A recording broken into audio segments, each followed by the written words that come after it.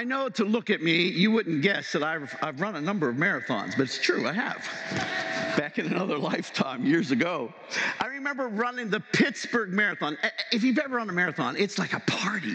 There's bands, there's cheerleaders, people out on their front yards, little kids, they're putting their hands out, and I would pretend that every time I passed a kid, I would get energy as I went by him, you know. And you run, and don't get me wrong, I was never a speedster. My goal was to be halfway when the Kenyans finished, right? And so you would run with different people and you would talk. I remember running next to this one guy about mile 10. I look over and he's got tears in his eyes. And we run some more and tears are going down his face. I said, hey, something wrong? He said, no. And people were out in their yards, they're clapping. Yeah, you're looking good. There's 10,000 people ahead of you, but you're looking good, you know. And I look over and he's crying. I said, listen, what's wrong? He turned to me and he said, no one's ever applauded for me before. Yeah. You know, those people eventually go back in their houses. And there's just a few of us still left on the course. I remember being about mile 18 and nobody was in the front yards anymore. We were going up this hill, this friend of mine and we were running this together. And this kid zooms by us in a bike. He gets to the top of the hill and he stops and he waits for us to catch up. He looks at Bobby and he looks at me. He looks at Bobby. He says, good luck. He said, you're going to need it. A year later, I was running the Chicago Marathon with 31,000 people, and it was magnificent. I trained well, and I thought I was going to do good. I had a fanny pack that had a bottle of Advil in, and I would take these Advil preemptively, which is not a good deal. You're not supposed to do that. It could hurt you, but, you know, I would take them before the pain come because I knew the pain was coming. And before long, I was known as the Advil guy. People would run up, hey, you got some Advil? Yeah, here. I felt like a pusher. So I'm running, and then I blew out a quad. I was on target to set my personal record, but I blew out a quad, so I was limping, you know. We were about mile 18, and I look over, and this guy's next to me, and he's struggling too, and we're talking. Finally, I said, hey, you want some Advil? He said, no. He said, I've got 2 Percocet I'm saving for mile 20. I said, dude, you're not even going to remember you were in a marathon. Now, the reason I open with a marathon story is because life is a marathon. It's not a sprint. And you can do well at one stage of life and yet pull up lame later on. We're going to look at a fascinating character today named Samuel. And see what he has to show us about life being a marathon. Now, the first thing you need to know about Samuel is that he was a miracle baby. His mother was barren. She begged the Lord. Long story, don't have time for it, but the Lord gave her a son, and she promised that if she received a son, after he was weaned, she would take him to the Lord and let him live with the high priest, and so she did. His name was Samuel, and Samuel, Samuel's calling was unmistakable. One night, as a little boy, he's lying down and he hears a voice, Samuel. He gets up and he totters into the priest's room, who's very old and nearly blind. He said, here I am. And the priest said, I didn't call you. Go back to bed. Again, Samuel, he totters over to the priest's room. Priest said, I didn't call you. Go back to bed. Well, okay. Samuel, for a third time, he goes to the priest's room, and the priest said, I didn't call you, but he thought, you know, this might be the Lord. So if you hear the voice again, just say, speak, Lord. Your servant is listening. So here's what Scripture says happened. And the Lord came and called as before, Samuel, Samuel. And Samuel replied, speak, Lord. Your servant is listening. Now, it's interesting that he uses his name twice, Samuel, Samuel, because this only happens 7 times in Scripture. Moses, Moses, Abraham, Abraham, Jacob, Jacob. In the New Testament, Martha, Martha, Saul, Saul. When God uses your voice, when God uses your name twice, it speaks of intimacy. It speaks of calling. It says he wants to raise you to a new level. He called Samuel, and he wanted Samuel to know. And so Samuel became the mouthpiece of God that day. Because the Lord spoke something to Samuel, Samuel repeated it and became the mouthpiece of God. Here's what God said to Samuel. He said, then the Lord said, I'm about to do a shocking thing in Israel. I'm going to carry out all my threats against Eli and his family from beginning to end. I have warned him that judgment is coming upon his family forever because his sons are blaspheming God and he hasn't disciplined them. So I have vowed that the sins of Eli and his sons will never be forgiven by sacrifices or offerings.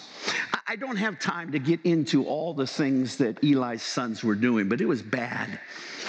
They were taking the choice cuts of meat that were supposed to go to the Lord, and they kept them for themselves. They were sleeping with the women who brought sacrifices, and Eli wasn't correcting them.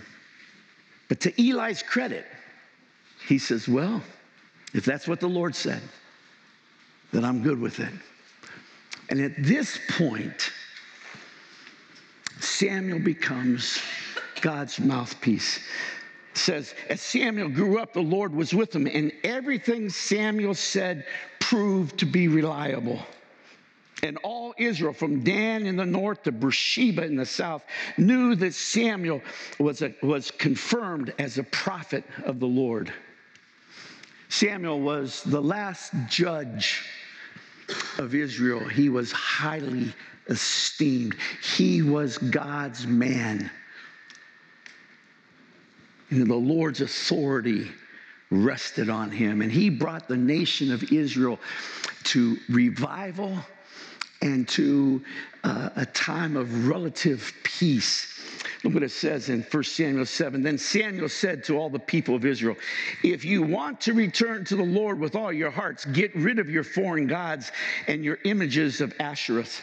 Turn your hearts to the Lord and obey him alone. Then he will rescue you from the Philistines. So the Israelites got rid of their images of Baal and Ashereth and worshiped only the God, only the Lord. God bless Samuel. God bless the nation of Israel. And it says, and throughout Samuel's lifetime, the Lord's powerful hand was raised against the Philistines. It's a good story. He's done well. But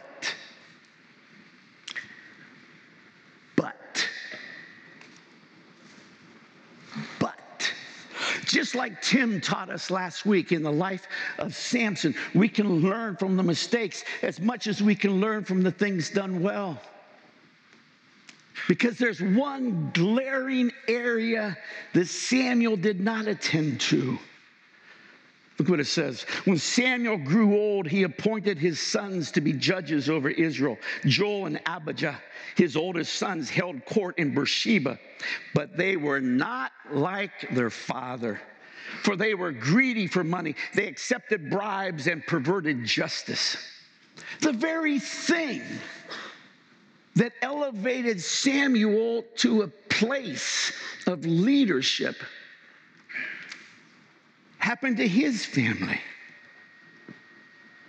My guess is if he had a do-over, he would have said, oh God, let me do this one more time. Let me do it right. It says in 1 Samuel 8, finally the elders of Israel met at Ramah to discuss the matter with Samuel. Look, they told him, you are now old and your sons are not like you. Give us a king to judge us like all the other nations have. Oh, this broke Samuel's heart because he knew God didn't want a king. This isn't what God would want. And he was crestfallen. He went to the Lord.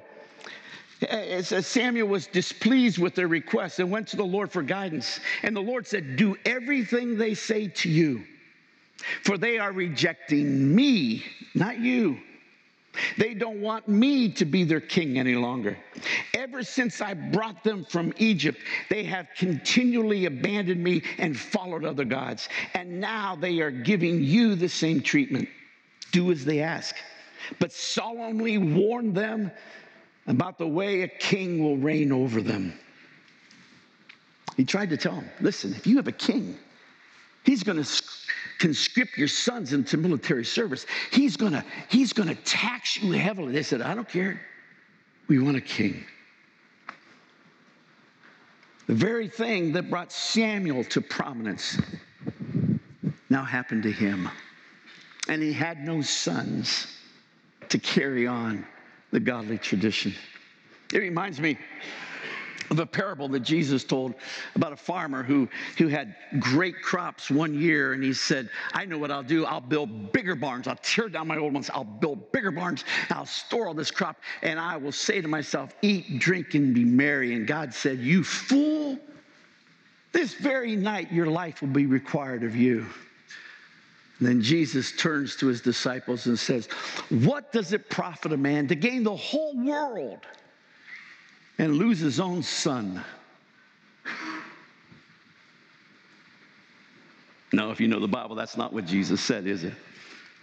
Jesus said, what does it profit a man to gain the whole world and lose his own soul? But I would quickly ask, which of us as fathers would not give our very souls for that of our children? We have a lot of young parents here. You got little ones in the home. I remember those days. I remember well. And when you're there, you think it's going to last forever, right? But it doesn't. It goes quickly. Look at some stats I put together here. So if you take the age of a child at 2 years of age, that child has 14 hours available to you. They're not going anywhere else, right? I mean, they sleep, they eat, but they don't got friends you're going to call them. They're not going to hop on a video deal. They've got 14 hours available to you. Now, you won't spend all that with them, but that's what they've got available to you. By the time they are 8, they're in school, they might have 4 hours that are available to you every day. By the time they're 14, if you could get an hour out of them every day, you're doing well. And by the time they're 18, honestly, if you could get a half an hour a day out of your 18-year-old, you're doing well. Now, let's look at this another way, and let's throw some percentages. This means that by the time a child is 2, 33% of all of their available time to you is gone. By the time they are 10, you've used up 92% of their available time to you. You know, you might think, I've got a 9-year-old here, and so I've got half of my time left with him. And that's true in that you've got 9 more years, but it's not true when you look at the amount of daily time they've got available. The amount of time they could give you from 0 to 9 is vastly different than the time they can give you from 10 to 18. These are not your kids. The kids in your house are God's kids. And he gave them to you for a very brief season. For you to put God's fingerprints on them. And it takes time. And so we use our time wisely. The next graph I've got on the screen shows you 2 major weapons, if you will, in raising children. I should say 2 tools. One is the tool of authority. The other is the tool of influence. When a child is young, 1, 2, 3, you use authority a lot. I mean, you think about it. A 1.5-year-old tries to cross a busy street. You're going to use authority and bring him back. He tries it again, you're going to be more authoritative. He tries it again, you're going to be downright authoritative. You don't try to reason with him. You know, Johnny, I don't think that's a good idea. No. You use your authority. What you are doing when the children are young is you are teaching them about God's authority. You can't allow a little one to defy you. You can't let it stand. If you allow a little one to habitually defy you, you are inviting them to defy God. When do you want them to hear God? When God speaks the first time or the 10th time? Well, you'll say when God speaks the first time. Then have them obey you the first time. I don't mean being heavy-handed. I don't mean make a bunch of rules. You just lay down a few basic guidelines. But make them stick. You can't let them defy you. As the graph goes on, you'll see, in between 8 and 12, it's kind of the messy middle where authority is giving way to influence. You use authority heavy when they're young, so that when they become teenagers, you're not the authority figure. You're not the guy that says, this is my house, and as long as they live in my house, they're going to follow my rules. Doesn't go well. You're using influence. I remember years ago, I went to a barber shop. Years ago, I said that. And I sit down, and just as I sat down, there was a kid hopping up in the barber chair. And he was about a 13, 14-year-old kid, and he had longer hair over his ears, off the collar. And the barber said, how do you want to cut? He said, well, just bring it a little bit above the ears and a little bit off the collar. His father's sitting there. His father lowers a newspaper, and he says, give him a butch. The barber laughs and starts cutting, and the father lowers his paper. He says, I mean it. Give him a butch. The boy said, no, Dad, no, I can't go to school to give him a butch. I watched for the next 15 minutes as this barber took his razor and just skinned it over his head, gave him a little bit on top and nothing on the sides. He looked like he was a Marine recruit.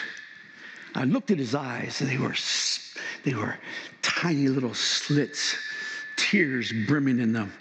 I looked at his fist, and I thought to myself, I looked at the father still behind the paper, and I thought to myself, Dad, you do many battles like this, you're definitely going to lose the war. You know, parents that use authority to the moment the kids get out of school, you're going to do what I say when I say it. When they leave and they're gone, they're 18, 19, 20, they're out of the house. They go wild because they've never had to learn how to self-regulate. So we influence them. There was a son who was a high school quarterback, and he was good. It was his senior year, and he was rushing and passing well. Looked like he might set a school record or something, but about mid-October, he started losing a step. By the end of October, his arm was gone. Going into November, he began to have trouble walking up the steps. And the father began to take his son to various doctors, and finally he took him to a renowned clinic across state. And there they probed and wired him and scanned him all day, and finally a doctor came out to the waiting room and called the father in, and the father sat down, and the doctor sat behind his desk. Doctor said, I don't know how to tell you what I have to tell you. The father, not expecting what he was about to hear, said, well, just tell me. We'll deal with it. He said, no. He said, no. He said, your son has an inoperable tumor. Goes behind both eyes. We can't operate. We would lose him. And furthermore, we haven't found a chemo or radiation therapy that would touch this. My suggestion is we give him something to make him comfortable right away. The father, not comprehending this, says, well, wait a minute. What are you telling me? And the doctor said,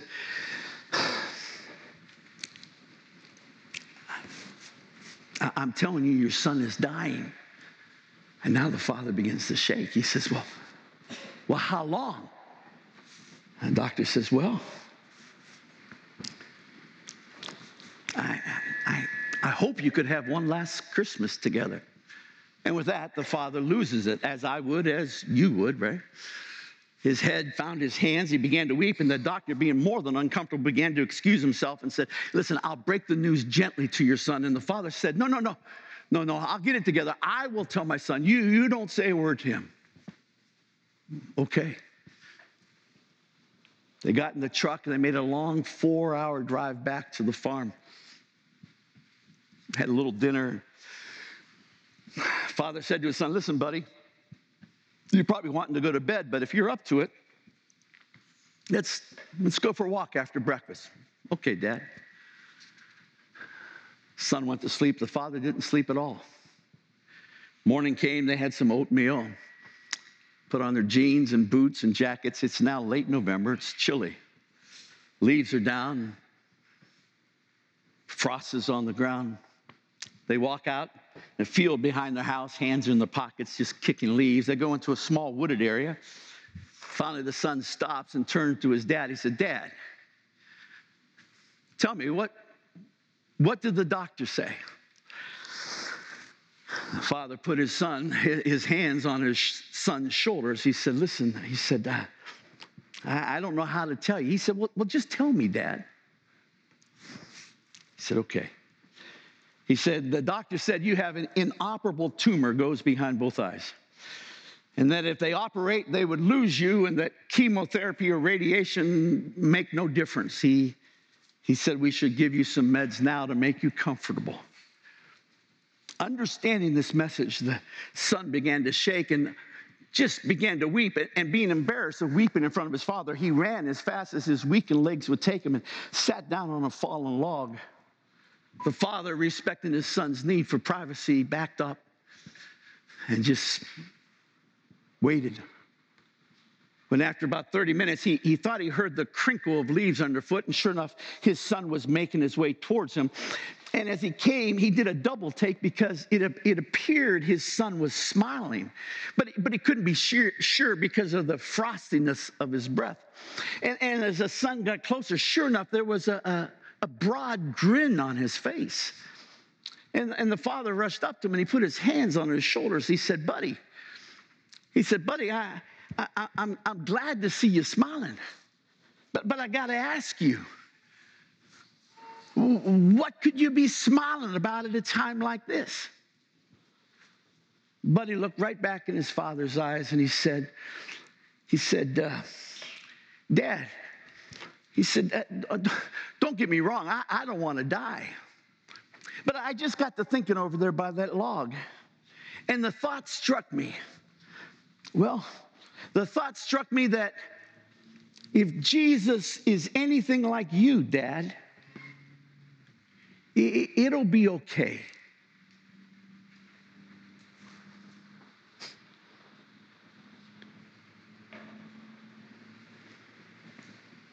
If Jesus is anything like you, Dad, it'll be okay. You know, we have a saying that says when it's all said and done, right? But the reality is when it's all said and done, there's usually a whole lot more said. And what our children need to see is what a life with Jesus looks like. They need to see a father, mother, a stepfather, stepmother, grandma, grandpa, good friend, living for Jesus. They need to see the humility in a dad or a mom that when they make a mistake, they say to a child, I'm sorry, I was wrong. Please forgive me. Because they're not your kids. They're his kids. And he gave them to you for a brief season, for you to put your fingerprints on these kids, God's fingerprints on these kids. when they look at you, Dad, and I mentioned Dad, and I'll go broader here in a minute, because the reason I mentioned Dad is because it is a fact that a kid's concept of God begins with their relationship with their earthly father. That's where it begins. It doesn't have to stay there, but that's where it begins. When they look at you, Dad, what do they see? Someone humbly trying to live for Jesus, or somebody that's going to get around to it someday? What do they see in you, Mom? Grandparents are more influential today than ever before. What do they see? You know, I'm talking to some of our friends in Nashville and St. Pete and Mishawaka, and maybe you're not with a spouse, but you've got a good friend. What does your good friend see in you? If Jesus is anything like you, will it be okay? I invite you to lean hard into Jesus.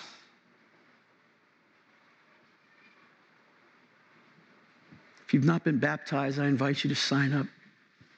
If you're a guy, lean hard into Jesus. We have a men's prayer breakfast on Saturday where the leader of the South Bend Cubs is going to share his testimony and challenge you, 9 o'clock. What do they see in you? If Jesus is anything like you, Dad, Mom, grandparent, friend, will it be okay? I'm going to ask you to bow your heads with me. If you're sitting with a spouse, I want you to take a hand. If you're sitting with your children and your spouse, would you take all of their hands? Would you hold hands as a family? Let me pray for you. To our friends at the campuses, if you don't have a spouse, but you're sitting there with a good friend, would you take a friend's hand? Father, life is fast. And there's so many things we promise ourselves that we're going to get around to. But I pray now, in this moment, we will purpose in our hearts to get around to this now. That we will be like Jesus to these that we love so much. I pray in the name of Jesus. Look up at me for a moment. In a bit, you're going to have more time to pray just with that unit. But right now, there might be some of you who have never said yes to Jesus. And we give you that chance. You'll see on the screens this prayer. If you want to say this and mean it, I invite you to do it. Would you say it with me? Jesus, I need you. I believe you are the Savior of the world, that you gave your life to forgive my sins, and that God raised you from the grave so that I could have eternal life. Thank you for loving me. I am saying yes to you, Jesus. Come into my life. I will follow you. Amen. The band's going to sing a wonderful song.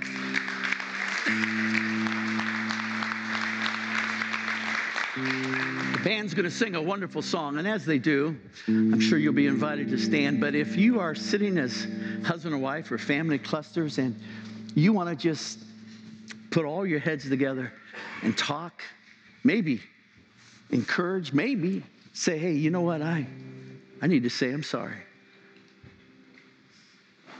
Pray. You'd be welcome to do it. Let's stand together. And I encourage you to be in prayer.